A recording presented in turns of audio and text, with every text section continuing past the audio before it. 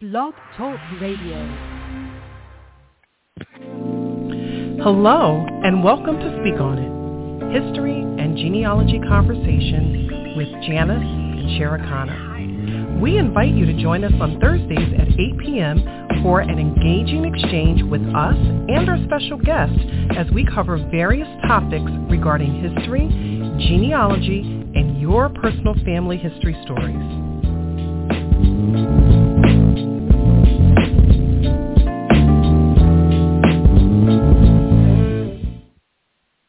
Hello, I'm Janice Gilliard. And I'm Cherekana Feliciano. Welcome to Speak On It, History and Genealogy Conversations with Janice and Cherekana. Thank you for joining us. And don't forget to find us on Facebook and Twitter. Today, we are joined by our guest, Ms. Leslie Anderson. Leslie Anderson, a native Virginian, is the owner of Anderson Historic Research, LLC, and a former reference librarian at Alexandria Library, Local History Special Collections Branch. Named a Virginia Humanities Scholar in 2020, she won the 2013 NGS Family History Writing Contest. Her publications include Virginia Slave Births Index, 1853 to 1865, project editor, Alexandria, co-author, and the Magazine of Virginia Genealogy. Leslie holds a Master of Science in Library Science, and her genealogical education includes GRIP, GRIP, IGHR, and GenFed. She's a member of AAHGS, NGS, and VGS. She blogs at First U.S. Colored Cavalry, Private Lives, Public Records. Welcome to Speak On It, Leslie Anderson. Hi, everybody. Thanks for inviting me this evening. Thanks so much for being with us. We're looking forward to this interview. So our first question, who were the men that made up the first U.S. Colored Cavalry, and where did they come from? The U.S. Colored Cavalry was a regiment established in Fort Monroe, just outside Hampton in Virginia, in 1863. A regiment consists of about 1,100 to 1,200 men. And within that regiment, you've got about 10 companies of about 100 men each. These men who enlisted in the Colored Cavalry were freedmen, and freedom seekers. The cavalry unit, though, also included white officers, some of whom had already held their position, held their rank in the United States. They themselves might have started as privates in New York State, and there was even one officer who served from Sweden. Now, most of the men were from the southeastern part of Virginia, Norfolk, Portsmouth, Princess Anne County, now Virginia Beach, Isle of Wight, Hampton, and Warwick counties. Well, they're now Newport News and Hampton. But there were also men who escaped from the northeastern part of North Carolina. There were some who enlisted from Maryland, and some who enlisted from as far away as New York State, Buffalo. Wow. Mm. Wow. When were they mustered out, and what did your research reveal about what became of their lives after the war? Interestingly, when they could, they returned to their homes. Although that shouldn't be a surprise because human nature hasn't changed. Human nature hasn't changed. They were mustered out in 1866 in this little piece of Texas on the Gulf called Brazos, Santiago. And in fact, all the black troops were sent there at the end of the Civil War, ostensibly to protect the United States from those in Mexico who wanted to continue to support the effort, but also because that was where white Americans felt safe. At this point, you had thousands of African American men who'd been trained to fight. They knew how to bear arms. They'd seen combat. And so it was the feeling of the United States government that it was better to corral, if you will, all these men who had served for their country and for their freedom. And I can tell you that in my own family, my great-great-grandfather, Edward R. Pitt, and his older brother, William Thomas Pitt, had lived in Nansemond County. They were free people as early as 1840. They were farmers and property owners. They enlisted as cavalrymen and returned to Nansemond County after the war and multiplied their land holdings together with their father and their other brothers. But there were some men, surprisingly, who, after the war, settled in, I think it was Mississippi.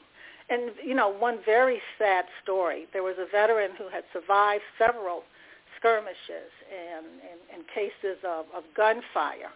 And he was killed in a huge flood of the Mississippi River. There was an irony there. There were some young men who survived the war, but who died in accidents in Brazo, Santiago. There was a young man who was detailed to the mail boat, and he fell off the vessel and drowned. Oh, no. There were several young men who, during their service and after the war, died in hospitals. And it was particularly devastating. It was financially devastating for their families. But in my research, so far, the pension applications that I've reviewed page by page, the men went home when they could. And so what about you kind of touched on this a little bit, what about the soldiers who didn't survive? What impact did their death have on their families? Ooh, it was really rough. There were myriad implications. Let's start with the widows. The widows very often were left destitute. They may or may not have had children who could contribute to their financial well-being. In some cases, these widows remarried, which was another factor in whether or not their pension applications were successful. It was not uncommon for testimony on their pension benefit application to be supported by the ministers of their church, people they'd grown up with, sometimes people they'd been enslaved with. Sometimes the former enslaver made a statement on behalf of the widow.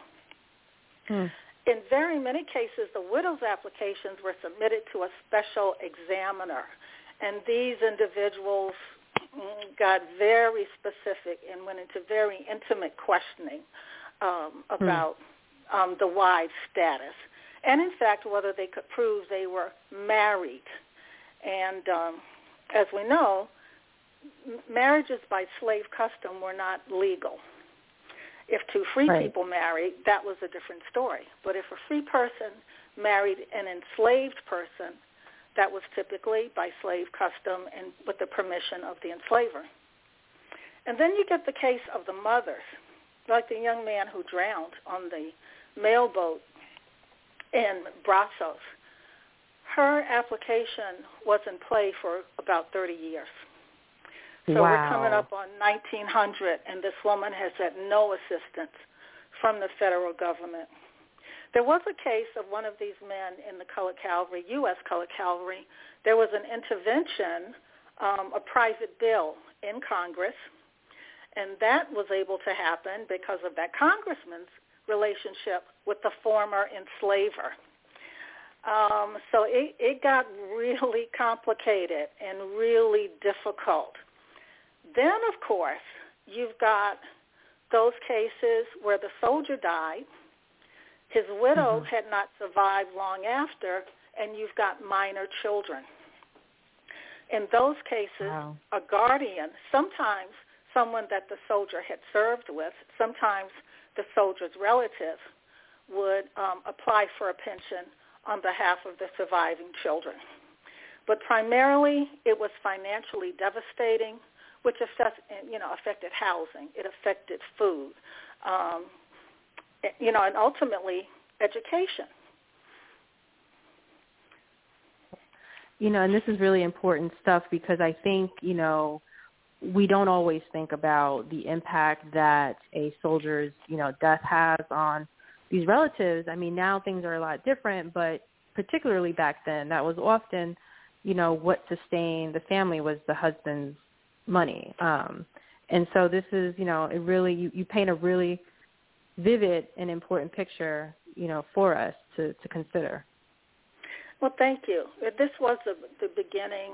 Well, I won't say it was the beginning. It certainly advanced and expanded the pension program for United States service people, which was why I wanted to launch this blog on Veterans Day, and this is the 3rd anniversary today. I do want to mention, though, I do want to mention, though, that there are plenty of stories of tragedy and suffering. On balance, there were also stories of triumph. One of the first soldiers that I featured had been a deacon in the church that my family now attends in my hometown, Norfolk, Virginia, First Baptist Church on Butte Street. He was a deacon. He lived into his 90s. And this is what surprised me. One of the people who supported his application, remember he lived into the 1900s, one of the people who supported his application was the minister who officiated my parents' marriage. And that was, get out. That was like, cool. Oh, whoa. And one of the reasons I got excited about this project when I began it 3 years ago, well, more than 3 years ago. 3 years ago I started the blog, was because in doing the research on these men and these women and children, the addresses they were naming were streets that I knew. They were streets in the neighborhood around the corner where I'd grown up. They were the streets where in high school we went to the other, the rival football games. So this was very personal, very personal and very familiar. That's awesome. So, That's awesome. Why and how should a researcher make use of pension applications? And, before you mention that, I actually have a pension file for one of my ancestors that's approximately 150 pages, and the information that was in it was just mind-blowing. So I'm sure our listeners would love, your response to that. Why and how should a researcher make use of pension applications? Oh, man, there's just so much.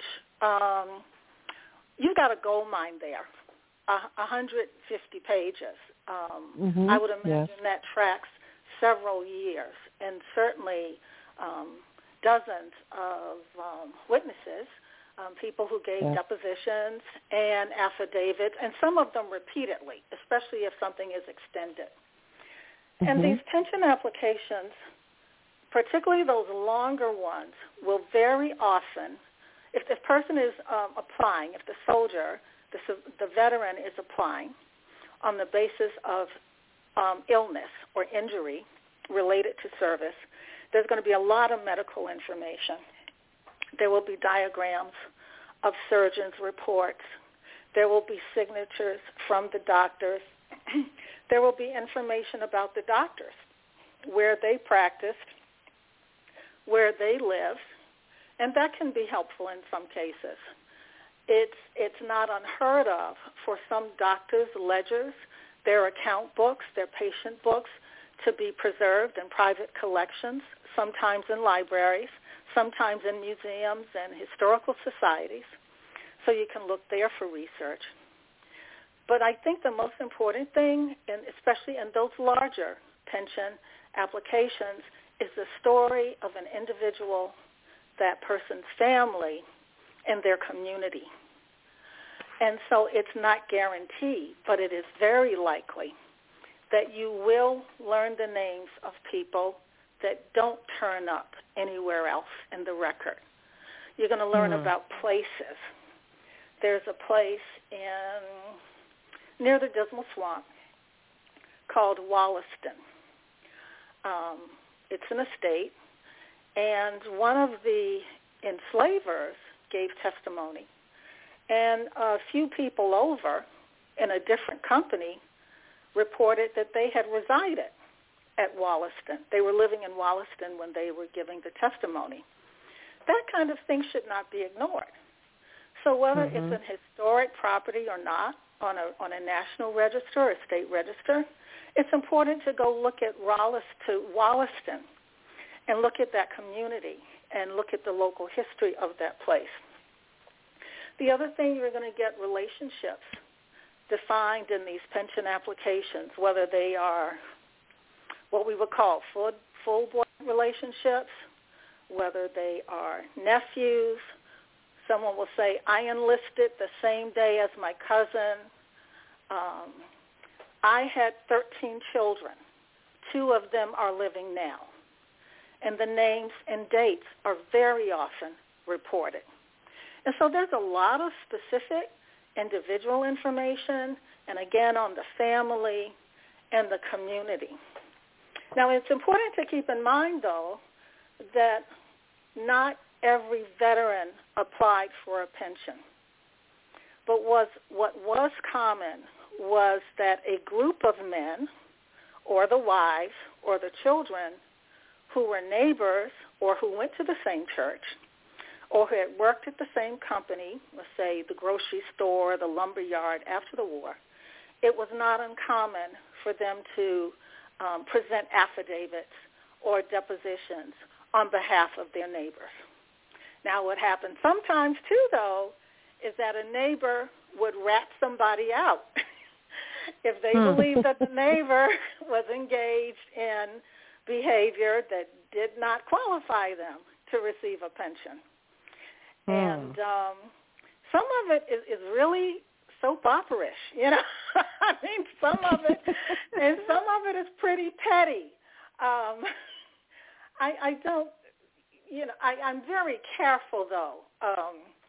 I'm very careful when I include certain information, though, because although this is as far as I understand it, this is a public document, there's still the matter of being sensitive to any descendants who may not even know their descendants today. They might find out tomorrow or next week that they're descendants, and they can pursue it and find out all the details, you know. But you can't lose. You can't lose if you're fortunate enough to have a pension application for your relative. Now, here's the other thing to consider. When you start researching your soldier, you want to look at everyone else in his company, which was what I did for my great-great-grandfather and his brother. Because it is also not uncommon, if you can identify the company that your person served in, and you want to look at other pension applications from that company, it's useful because that soldier might mention your relative. They might mention your relative's widow or child. You know, there are any number of comrades in arms who said, I knew John Smith was married. His wife came to visit him at Fort Monroe regularly until we shipped out to Brazo, Santiago. Okay. And there's a specific reference. I served with Jack Brown. He did not apply for a pension. That was phenomenal. You know, that's evidence right there that your person served but did not apply. So, yeah, it could be disappointing, but it's not a lost cause if you cannot locate a pension application for your target ancestor. So don't give up, and you got to get creative with this stuff. Got to get creative and don't give up. Yeah, and what you mentioned about relationships too, you know, was true for me. In my case, my great aunt had dumped grand aunt, right? That's the technical term. She dumped like a bunch of papers and documents. You know, she gave them to me because she knew I was interested in family history. She was kind of the family historian.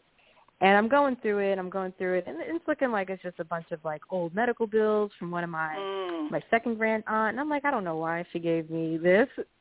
But within it, I found letters from the VA to my second great-grandmother. And her husband, my second great-grandfather, was in the Civil War. And she was trying to get, his pension. And through those letters, I was able to figure out, I learned that she was his second wife. So basically the tone from the VA was they were trying to get her, she had to prove that she was the lawful widow. And, you know, it looked like she, you know, wrote them back and forth. She was able to meet her burden of proof. But like you said, I was able to confirm relationships. Like, okay, so she's not the first wife. So now when I do research for my second great-grandfather, I might want to look at, you know, other marriage records between him and somebody else. So it does open up just that one line, opened up a whole new area of research for me. Yeah. So it's very true. Mm-hmm. And that extends to siblings as well. When I'm doing research, I'm not trying to go straight up the line to look up a person, you know, or direct. I want to look at generations. So I'm going to look at my grandfather's siblings and their spouses, my grandmother's siblings and their spouses. And there are several cases in the 1st U.S. Colored Cavalry where siblings and cousins served. They might not have all served in the same company, but they all served at the same time. I've got the Humphreys brothers who both went in under aliases. I've got the Charity brothers from Southampton County, Virginia, one of whom had an alias and served in 2nd Colored Cavalry, but his 3 brothers served in 1st. And there are others who have the same last name, and not a name like Smith or Brown, and they aren't related at all. So there's lots of variety. Yeah, absolutely, absolutely. So we want to finish up this very interesting conversation. At this time, we're going to take a short break, and we'll be back shortly for more with Leslie Anderson. Hello, and welcome to Speak On It, History and Genealogy Conversations with Janice and Cherekana. We invite you to join us on Thursdays at 8 p.m. for an engaging exchange with us and our special guests as we cover various topics regarding history, genealogy, and your personal family history stories.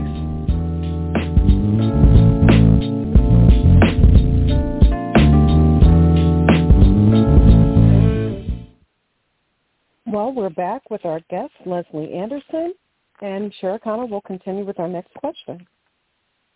Awesome. So thanks for sticking with us. So you've mentioned a lot of other resources. Can you kind of just take us through one more time other resources that were helpful in doing this research into the 1st U.S. Colored Cavalry? Oh, there's a whole slew of them. And some of them are going to be more familiar to people than others. And again, it would behoove the researcher to expand their thinking about the records and the resources. The documents and the record books that you're going to be looking for may not have colored, Negro, African American in the title, whether it's a database or a printed publication or a digital source. And those things that I would consider, you know, the obvious, the censuses just before and just after the Civil War. I followed one family, this person from First Baptist Church, Bute Street in Norfolk, who was a commissary sergeant, but his daughter graduated from Howard Medical School. Wow. And I followed her career for a while, and I made a note of that in his personal sketch. There was something I was unsure about where a widow said that she had a house, a little brick house on the Wood Wharf in Portsmouth. And I thought the Wood Wharf referred to the material from which it was constructed. So I pulled out a map from that period of Portsmouth, and there's a run of maybe 6 or 8 or 10 wharves, and the one on the far left, from the way I was looking at the map, was Wood Wharf. So maps can be very helpful in clarifying things. Now, of course, you know, there was no the 1890 census did not survive the fire and the water damage and all that. Not all of them, but the ones in Virginia, when you scan them, you will, especially when you line them up with the population census, you'll see that, again, these men lived within proximity, or their widows were in proximity. But you've got to be aware, in some cases they were, it's real straightforward. The abbreviation would say 1 USCC. In some cases, though, on that special census, it would say 1 USCT. But I would confirm that that person served not in the infantry, but in the cavalry. And so if I'd been looking just for 1 USCC, I would have been out of luck. Right. Interestingly, too, if an individual, I could follow an individual in the city directory, post-war. I could follow that person, and then it's in the 1900s, you tend to get a crisscross. You're more likely to get a crisscross directory in the back of the city directory, and so you can search by address rather than by name. So that happened from time to time. But also, to go back to the census, it's also very interesting, too. The agricultural census, the non-population census, can be very helpful. For my Pitt brothers, my Pitt family, that was how I learned that in 1850 they owned 60 acres of land. By 1880, they had increased their land holdings to 240. They had quadrupled their land holdings in a 30-year period. Amazing. And that's amazing. These schedules are important because very often, as in my own family, there is no oral history. There's no memorabilia. There's no stories of, that were passed down from generation to generation. And newspapers. Don't want to forget newspapers. Yes. Particularly, but not always, but in particular the black-owned and operated newspapers that might have an obituary or a reunion of black soldiers. And then, of course, you've got your church histories, your anniversary books, and your services, family Bibles. I used all these and more. And one of the great things, that's going to be a cross-reference. So you would have to know that your person served. But when I looked at the Library of Virginia website, which has transcribed the poll books for the 1867 election, when you look there, I found many of the first U.S. colored cavalry who had registered to vote, and that voting determined the Constitution. It was going to look at how the Constitution in Virginia would be moving forward. Right. Those are excellent resources. I'm glad you mentioned the newspaper for sure. It's such a gold mine for so much information. I would also add a dictionary too, because I learned, with military records, it's got its own language. Military's got its own lingo too. So also have a dictionary handy. Yeah, and there are special reference books. I've got a reference book on Civil War medicine. I've got one on war slang. I've got cool. That is cool. On, the uniform and the armaments. I mean, I had no interest in any of this stuff before I started this project, but, to produce an accurate, representation, I needed to learn more about this. Really another important thing, too, when researching your Civil War soldier or sailor is to look at local histories. They don't have to be formal histories, although that helps. But, you pick up something in one of those, highway visitor centers or a used bookstore or a museum gift shop. Yeah. You're going to find information in those 32-page pamphlets that you're not going to find in a 320-page hardback. And the main thing is to know that, we are our ancestors are in the historical records. And newspapers, it was interesting that you pointed that out. I have one ancestor that I was able to piece together his entire life through newspapers. He wrote letters, and they would publish the letters in the paper. And he would just talk about his life, where he worked, where he was a pastor, there was one ancestor that wrote letters to his wife and just talked about the different battles, where he was at the time. And then he had a neighbor that was serving with him, and the neighbor's wife never wrote to him. So he would ask, my ancestor, can you include this portion and tell your wife to tell my wife this is what I'm thinking and why won't she write me?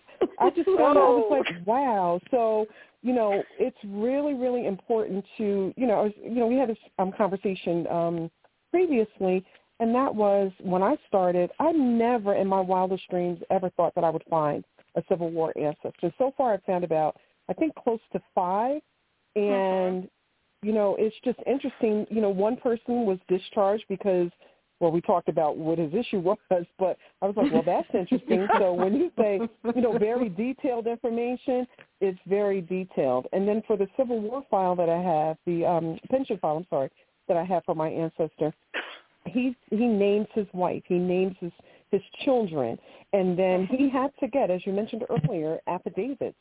So he would travel. He had to. It was really kind of painful to read, how they just did not accept his word, and they had to go and sit with an attorney and take a witness statement. There are tons of witness statements, but that he had a farm, and it was so sad that he really didn't get the pension until, it was quite close to the end of his life.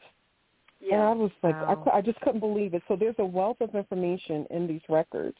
Moving forward, as a daughter of a Tuskegee Airman, what does this research mean for you? Oh, man.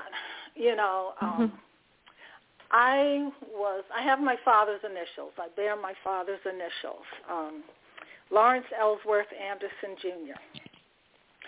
And my dad, when he was 12, in southwestern Pennsylvania, was intrigued by the technology of aircraft, just like people are intrigued by various technologies, cutting-edge technologies these days. And growing up, he told my sister and me the story about hanging out at the airfield, washing down the planes, assisting the mechanics in exchange for flying lessons. This was when he was about 12, 13, or 14. So by the time he was 19, he had the most hours in the air of any civilian pilot in the country. So World War II happens. Tuskegee Airfield opens up, and my father is in charge of the ground school in Tuskegee. He really wanted to fly in combat, and I have to tell you, I'm so glad he didn't, because I wouldn't be here to tell this story now, maybe. Although the airmen lost very few people, there were some, not practice, some training flights where there were accidents/crashes. But my father was never boastful about this. It was just a part of our growing up, something that we knew. And I went to at least one reunion that these men had. It was here in Washington, D.C., and it was so impressive to meet these men who were already, I suppose, in their 60s and 70s. There was such dignity about them and their bearing and their commitment. They didn't want favors. They didn't want handouts. As they would put it, this is like such a generational thing. They just wanted an even playing field. And so I grew up with that sense of duty and knowing your history and transmitting it, even informally, with the people in your life and the people who succeed you in life. So, our children, our nieces and nephews. And so this is something that, this is my bit. This is one of the things I'm doing toward that effort. And I'm really enjoying it. And I know my father would be really happy about this, what I'm doing. He passed away 30 years ago. So I feel really good about it, And it's also a part of teaching history or of learning history. Instead of saying, you should know this, it's, guess what? Did you know? And that's the kind of learning you hold on to. That's what you remember. It's, you know. Well, before we move forward, we're going to take a caller. I'm so sorry. We're going to take a caller from 314. They wanted to share with us. Okay. Yeah, this is my name is Pianki. I'm calling from the Midwest and the South, the Delta. And I read this title, and the day being Veterans Day, I was going to commend whoever decided to take this project on. I really think it's wonderful that they did to talk about that regiment. And if I could add, do some research on Martin Delaney. Do you know him? Have you heard of him? I know of him. A doctor, surgeon, right? Yeah, he was an assistant, and he's from Charlestown, not Charleston, but Charlestown, Virginia. And he in Pittsburgh during the time of the cholera breakout, he stayed there and attended to patients, unlike we see today with the pandemic where everybody wants to run. But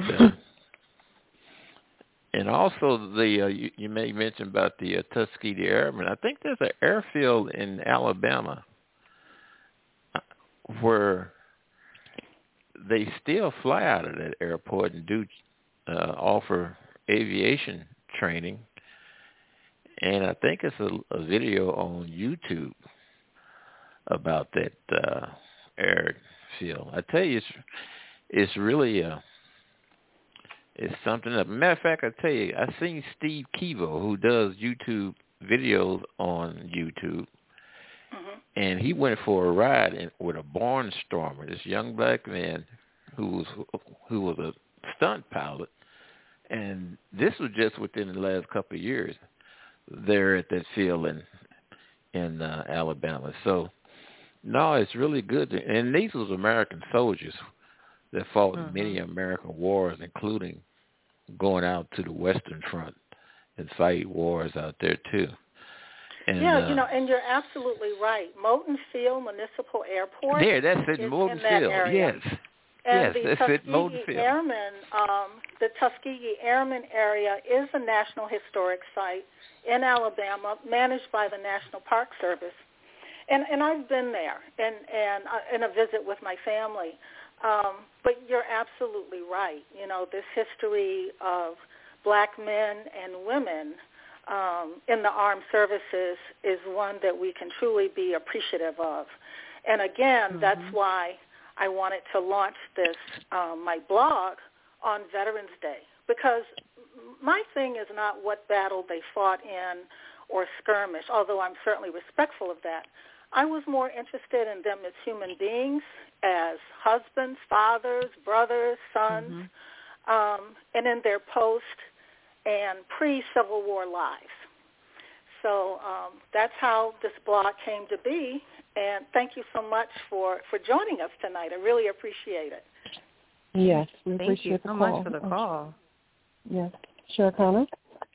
Yeah, I just, I was thinking too about the Delaney sisters. I believe Dr. Delaney had two daughters who became dentists, I want to say. And I remember they launched a book that they wrote. Having Our Say, which I think ended up on TV. And that was like my first as a child, like my introduction to like Delaney and Tuskegee Airmen. So yeah, that was a really nice memory that he kind of sparked when he mentioned that. So thank you to the caller. So this was a really, really amazing conversation. What are some parting words? Yeah, some parting words that you'd like to share with our listeners. Oh, man. I don't have anything profound to say. I would like to encourage people. let me rephrase it. I recently asked my mother for some words of wisdom, and she said very quickly, do as much as you can as soon as you can. That's powerful. And that's powerful. I mean, that's really powerful.